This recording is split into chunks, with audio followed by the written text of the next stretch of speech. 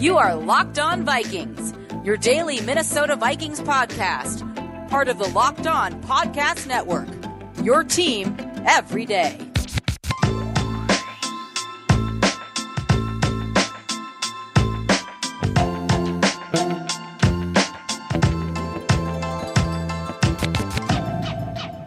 What's up, everybody? Welcome to another episode of the Locked On Vikings podcast. I'm your host, your pal, and the Katie copied off in math class. My name is Luke Braun. You can find me on Twitter at Luke Braun NFL. Find the show on Twitter at Locked On Vikings. And the Locked On Vikings podcast is part of the Locked On Podcast Network, your team every day. Today's Twitter Tuesday, which means we are mostly going to go over your mailbag questions, new and old. I've been stockpiling a lot of draft questions that you guys have been asking me since like February that I just was not equipped to answer at all. I set those aside for now, and we're going to circle around to a lot of old ones, so we'll see exactly how dated they are.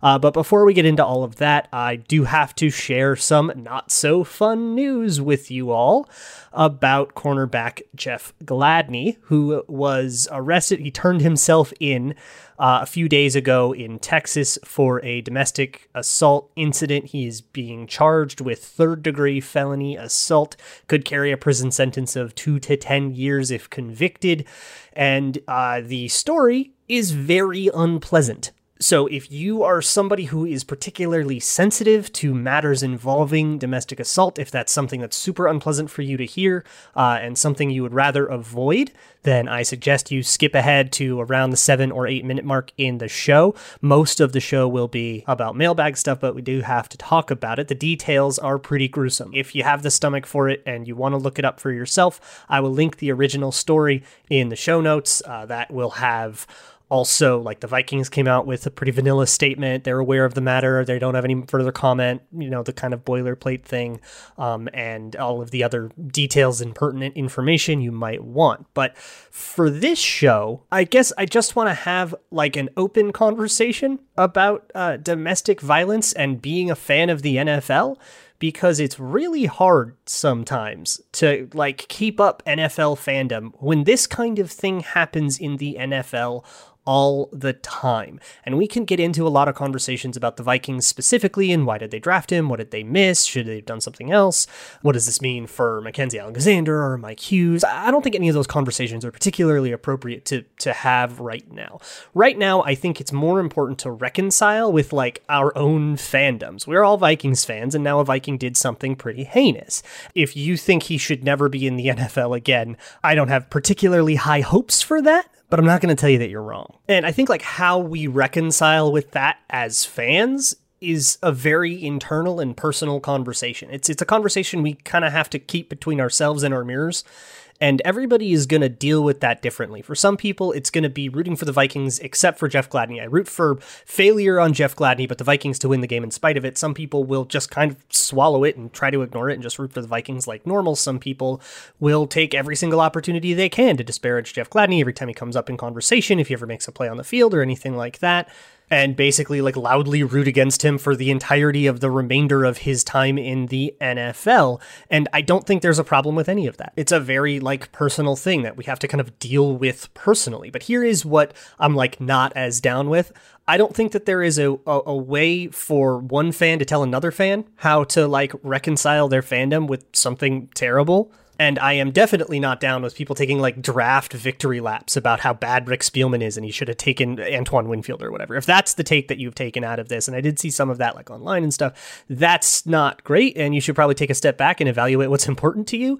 I'm not a big fan of that. But when it comes to how much you do or don't want to keep Jeff Gladney and what happened on April 2nd, I think it was, in the back of your mind, I think you just have to make the choice that feels right in your own heart. And that's just something that nobody else can tell you how to do. But until then, this offseason is going to probably carry an all too familiar tune where we see, Jeff Gladney will probably put out a statement at some point apologizing and all that. The criminal charges more often than not get settled out of court. It's very rare that you see somebody actually like do the prison time that they're initially charged with in general in the criminal justice system, not just because he's an NFL player, although that is probably going to contribute to a lesser sentence or, a settling the charge out of court and the way that these things tend to work out, the NFL ends up kind of being the moral arbiter and the justice system takes a back seat to kind of backroom dealings between the two parties that we never get to know about. And I think to pin it entirely on, Jeff Gladney, what a piece of crap, or the Vikings, what pieces of crap for supporting him or anything like that, I think absolves the NFL in general. And while I think, obviously, this is a terrible thing and disparaging Jeff Gladney is more than appropriate, don't let yourself come to think that Jeff Gladney is the only one to carry guilt here. Because the NFL and the toxic cultures that go on in locker rooms, listen, NFL locker rooms are not, your break room at the office. It is a very unique culture that is fostered of, a whole bunch of absolutely crazy macho men and then old macho men as their coaches, constantly hopped up on adrenaline and endorphins and whatever else. And the fact that this is such a familiar thing, and it just so happens to be perpetrated by somebody who wears purple this time, but the fact that it is such a familiar sequence is not a coincidence. The NFL and its culture of toxic masculinity are an absolutely huge problem, and it's one that nobody is immune to. Not our beloved Vikings, not the Chiefs, not the Seahawks, nobody. And honestly, it's going to keep happening until the NFL, as in conglomeration, not just an organization, not just the Shield and Goodell, but the coaches, the players, everybody in the NFL, until all of those macho men embrace a culture shift, this kind of thing is just going to keep happening. That's all I really have to say for now. We'll see how long a suspension is, right? These kinds of things vary. They could be 2 games, could be 8 games, could be a whole year, depending on what the NFL feels the PR should be, because let's be honest, that's kind of how they make these decisions. And until then, we just kind of have to let that be a question mark in our minds, and we can continue talking about the Vikings elsewise. So that's what we're going to do. We're going to go to the mailbag. We're going to talk a lot about the draft today, and we're going to have fun for the rest of the show. And it's pretty much all draft questions today. So a lot of those questions came way earlier in the off season. So you may have asked a question that I've just been kind of like hanging on to for a long time. One of those questions comes from Forrester, who says, what projected round is this Radins character supposed to go? Dylan Radins, offensive tackle from NDSU. Is he a fit to play tackle or guard in the zone scheme? Yeah, I think he's a really good fit. I'm not a fan of him as a prospect. He seems kind of like the kind of raw athlete that's got all this ceiling if you can teach him everything from scratch. And he's like a slight build, super agile kind of guy, but even his balance on the move hasn't been great. And so he needs to like hone that technique and also put on a whole bunch of weight. It's like Brian O'Neill as a prospect, but a lot worse. And you can't expect those guys to turn out like Brian O'Neill every time. Also, NDSU ran a lot. And so that kind of messes with your sample of how good he looks and all that stuff. I don't love him as a prospect. He seems Vikingsy in all the worst ways, I guess is one way to put it. But he also comes from a small school, which means he might fall a little bit further than he should. So there might still end up being value there. In the third round, my tune about this is going to change a lot. I got a lot more questions that I want to get to. But first, let's talk a little bit about college basketball. As you are listening to this, you have seen who won on the men's side. Obviously, we saw that absolute banger, Stanford and Arizona. Let me know if you won some money off of that, if you were gambling, or if you won money off of the men's side with Gonzaga and Baylor. I do not know. You are from the future. I am from the past, and I do not know who has won yet. If you want to go place a wager on anything, NFL futures, MLB, NBA is now in full swing too, head on over to betonline.ag. You can sign up for free on your computer, on your mobile device, and you can use promo code LOCKEDON for a 50% welcome bonus when you first sign up. When you make your account, you do your very first deposit, enter promo code LOCKEDON, you get 50% free match. That means for every $100 in your first deposit, you get $50 free play money that you can go ahead and gamble with. That's at betonline.ag, your online sportsbook experts.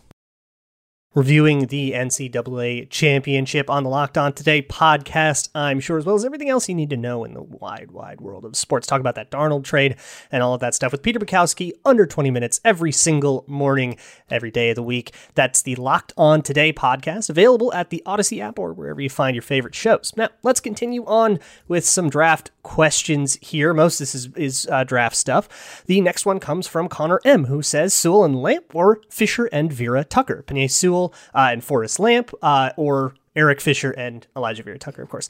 This is hard. It's tough. I mean, both of these are a tackle and a guard, right? So just taking it, one at a time. Which tackle do I like better? I'd probably rather have Sewell than Eric Fisher, just based on health and youth and stuff. And of course, Sewell would cost a draft pick. Fisher would cost money. I think I'd rather spend money. But I think Sewell as an asset probably carries a little bit more long-term value. Forrest Lamp and Vera Tucker, I think kind of the same thing. Give me the youth, give me the health, right? With Elijah Vera Tucker, so that gives me kind of 1 point in either category. I think it will be easier and generally less costly on the whole to go with the Fisher and Vera Tucker thing, but I think that's a bigger injury risk. I think I'm going to go with that, though, because while Eric Fisher has some short-term availability concern, he's only 30, and if he can come back from it, he can still live a long career. Offensive linemen can play till they're 35, 36 nowadays. So I think I go with Fisher and Vera Tucker, but it's close. It's a good one. Alexander FM says, should Rick draft his son, J.D. Spielman, hashtag nepotism. That must have been right after the nepotism episode. See how old some of these are? And also hashtag wide receiver 3, hashtag kick returner. If he can return, yeah, sure. I haven't looked into him yet, so I can't say with a lot of certainty. But I don't think it should be precluded, right? Just don't overvalue him.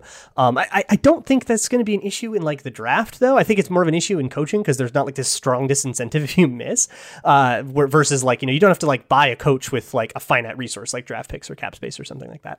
Stezo asks, how do you think Kwity Paye compares to Everson Griffin? I think Kwity Paye has a better athletic profile, right? And Griffin's athletic profile was excellent. We talked yesterday about Carlos Basham and how his athletic profile actually maps really closely to Everson Griffin's, and that's a big strength. And I think Kwity Paye's like that, but he's got the length that Griffin was missing.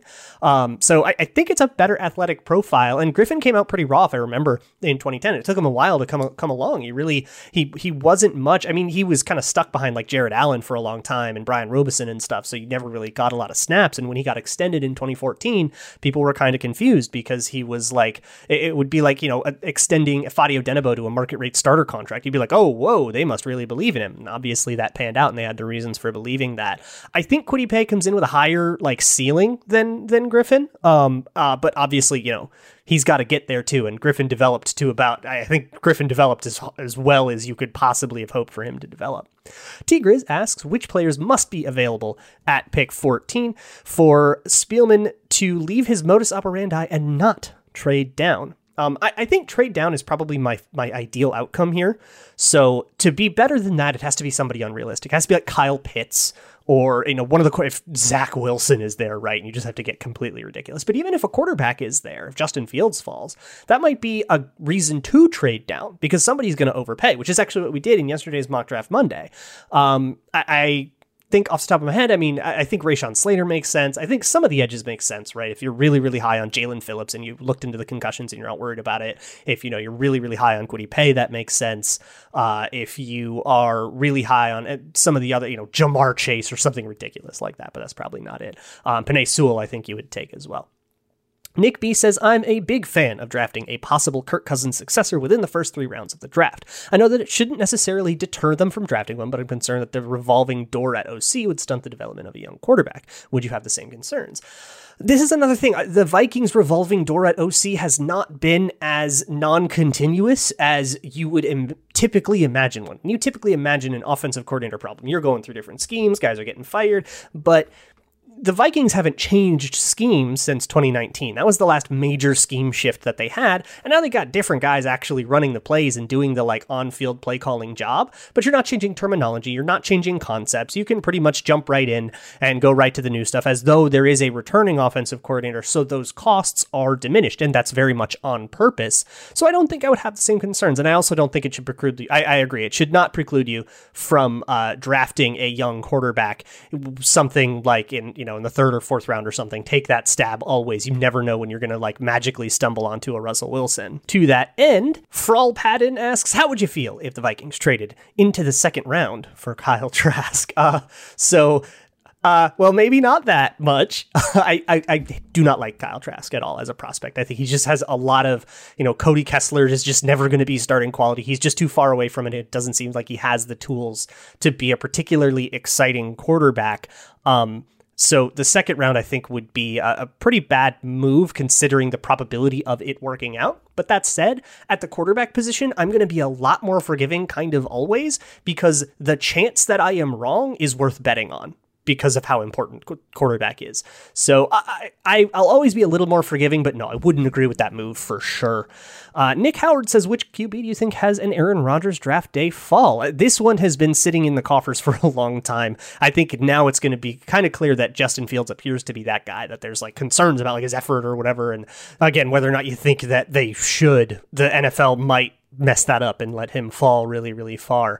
And yeah, I would definitely love for the Vikings to take that swing and kind of prepare for life after Kirk Cousins, but I don't think they are looking at the world that way right now. There's a lot more questions that I want to get to, but first I want to talk to you about your car. Are you taking good care of it? If you're still working from home, and a lot of people are starting to go back to their offices and stuff, and if maybe your check engine light came on or something, maybe you need to change the oil because it's been a while and you haven't driven it as much, so you don't have the same like mileage benchmarks. If you need to maybe change your own oil and you want to make sure you're getting something compatible with your car, Rock Auto can help you out. You go to rockauto.com, enter your year, your make, and your model, and they will sort out all the oils or whatever parts that are compatible with your car. So it can save you a lot of time on that research, and it can save you $1 as well, because they won't upsell their retail customers unlike they do for their wholesale buyers. The brick and mortar auto shops have 2 separate prices depending on if you're buying it from the front or from the back. Rock Auto doesn't do that to you. Everything's the same price, and that means you stand to save $1. So head on over to rockauto.com, and at checkout, there's a How You Heard About Us section. Let them know that Locked On sent you. If you don't, I'm going to have to build my own lemonade stand and compete with my son, who already hates me. Rock Auto, amazing selection, reliably low prices, all the parts your car will ever need. The draft is weeks away, so check out the Draft Dudes podcast and the Locked On NFL Draft podcast. It's our little duo here at the Locked On Network. The Draft Dudes watch every prospect, so you don't have to. And the Locked On NFL Draft podcast, your one-stop shop for news, mock drafts, and everything in between. You can find all that stuff at the Odyssey app or wherever you find your favorite shows. Let's continue on with the draft-centric mailbag. I mean, they'll all be draft-centric for the next few weeks here. The next one comes from Wade French, who says, would you rather see fall to the Vikings, Kyle Pitts or Devonta Smith? That's another, I think, older one. I think it's pretty clear now that Pitts is going to go before Devonta Smith. There's some concern about Devonta Smith's size. I think that's kind of dumb. And it seems like the idea, like maybe when this was originally asked, I would have thought it would be Kyle Pitts because I would have thought, the NFL's going to get weird about tight ends. Doesn't sound like that's going to be the case. It sounds like there's a lot of buzz about him going to maybe Atlanta or maybe going at number 6 to like Miami, or if somebody trades up with Miami. So I think Kyle Pitts is probably going to be off in the middle part of the top 10. And I think Devonta Smith could fall a little bit closer to the Vikings just because the NFL seems more worried about those size concerns. I think both of those concerns are dumb, and I think both are very good prospects that you should want on your team. But if I were to try to guess the way the NFL would treat them, I think Devonta Smith is going to fall a little farther despite the Heisman and all of that stuff. Colton Persons asks, let's say Rashawn Slater, Elijah Vera Tucker, and Kwity Paye are all on the board at pick 14. Who are you taking? I don't love Elijah Vera Tucker there. I'd rather trade down. I think you can probably trade down and get him. I've been struggling with that with Mock Draft Monday, so maybe I'm wrong about that. But I would take Rashawn Slater over Elijah Vera Tucker. Slater just seems like a higher upside prospect and a more consistent prospect right now.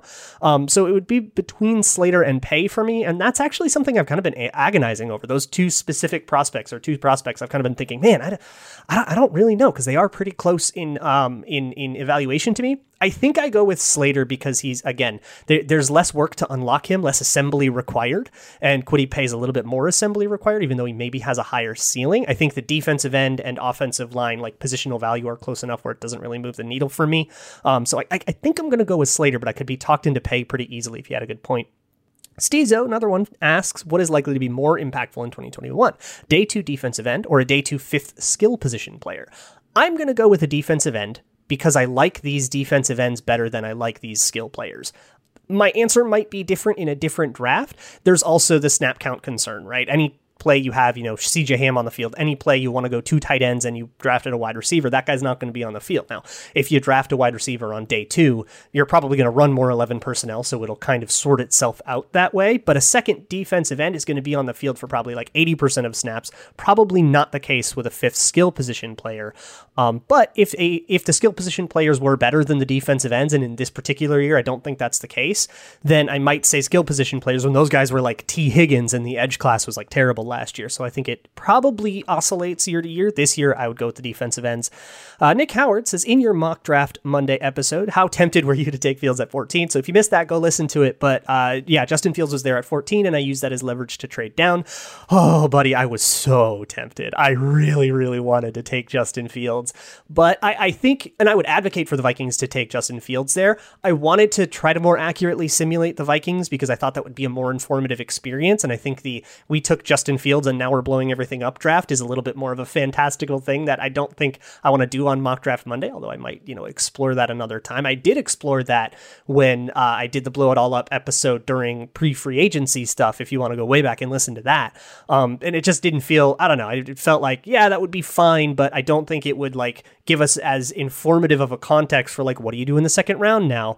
Now that you've taken a guard, what do you do in the second round versus if you took a quarterback and you still just have all the needs? I feel like that's just not as informative of a context. Ryder Jensen asks, if they redid the 2020 NFL draft, would Justin Jefferson be the first wide receiver off the board, or did he benefit from better quarterback play? So I got to think of what the quarterbacks were. Jerry Jeudy, he went to Denver. They had Drew Lock. Henry Ruggs went to Derek Carr. CeeDee Lamb went to the Dallas mess, and then you also had Jalen Reagor went ahead of him, and that was probably not due to quarterback play. So it was really those were the top three. And then Justin Jefferson and Jalen Reagor were kind of the 4A and 4B on most of the boards on the consensus, right? That's how the draft kind of did that. So I think knowing what we know now, yeah, I think Justin Jefferson goes first. He did probably benefit from better quarterback play than, Derek Carr or Andy Dalton, right? That's not a high bar to clear. But I don't think you had a situation where those players were completely hamstrung by just absolute pure ineptitude, right? Even Drew Lock had his moments, right? Derek Carr had a decent season. And I think enough to showcase ability if you had it. And they all had it. They all had okay rookie years. But I think all of those players, if they could trade straight up right now, no contract penalties, no draft penalties or anything like that. I think if you asked all three of those GMs, would you trade your guy for Justin Jefferson today, right now, no strings attached? I think they'd all say yes. And the last one that I'm going to talk about today comes from JMSE Quits, who asks, what is the last player on your board you would still be pleased with if we drafted them at 14, no trade downs? So this will happen sometimes. Sometimes you just can't find a trade down. I actually had a similar situation. I won't spoil anything, but we are coming out with a Locked On NFL mock draft that we've already done, and we're making content for it that'll come out closer to the draft. And trading down was really, really hard because the way the board fell, nobody wanted to come up. So that was a difficulty. I tried really hard to trade down, and it was really tough. So that can happen. And I think this is a very, very realistic question to ask, and it's a good exercise to go through. So the last player that I would be okay with. So let me just go through all of these, right? Well, a bunch of the quarterbacks, right? If something weird happens and Zach Wilson's there and, Justin Fields is there, probably wouldn't love Mac Jones. I just don't love him as a prospect, but I think taking a quarterback at 14 that's supposed to be a first round guy in principle is plenty justifiable. So I'd probably do it for the four other first round quarterbacks. I'd do it for Lance, Fields, Wilson, Lawrence, right? That's easy. I'd probably do pick at 14 any of the pass catchers, the major pass catchers, right? You've got Jamar Chase, of course, Kyle Pitts, of course, Waddle and Devonta Smith, I think is more arguable, but I think I would do either of them. I think that would be fine. I would pick, the last player I would pick is probably going to be Elijah Vera Tucker, because I would pick the tackles, Sewell and Slater. I would take them. I would take a couple of the edges. I would take Kwity Paye. I would take, I am not sure if I would take Jalen Phillips or not yet. I haven't really looked enough into the concussion thing and found if there is any public information about it. The take just kind of has to be, hey, he's the best edge on the board if you're okay with the concussions, and I can't really know that, so I can't really answer that definitively. There's a couple other edge rushers that I probably would rather trade down, and I would feel a little weird about just taking them at 14. So I think it's going to be Elijah Vera Tucker, and everybody else who is up there, it's Christian Barmore and stuff, and people at positions they don't need that I don't think makes sense as best player available. Michael Parsons kind of would make sense if you wanted like your heir apparent to Anthony Barr, but he's got some major off-field red flags that I don't think are something that you could like ignore. I still think the secondary is relatively complete, even if you don't rely on Jeff Gladney's availability. You still have Mackenzie Alexander and stuff, so I think the secondary will be okay. Although, I mean, if they did take like Patrick Surtain or somebody like that, or like JC Horn, I guess that would be okay. I don't love it, though. I would take Patrick Surtain, but would I take Patrick Surtain over Elijah Vera Tucker? That's the real question. And I think whoever I would take last out of those two is my last option. Probably still Vera Tucker. I think Vera Tucker's the last guy that I would take, yeah. So wrapping that one up with some stream of consciousness. We'll be back tomorrow. I'm going to talk a little bit. I want to talk about edge rushers and the Vikings edge rush need. I want to get to that sometime this week. I also have a couple of projects coming in with some of your old mock drafts that you all send me and learning things from the stuff we got wrong, because I think that's an important thing to try to think about. In the meantime, you can always find me on Twitter at Luke Braun NFL. Show is on Twitter at Locked On Vikings. See y'all tomorrow, and as always, Skol.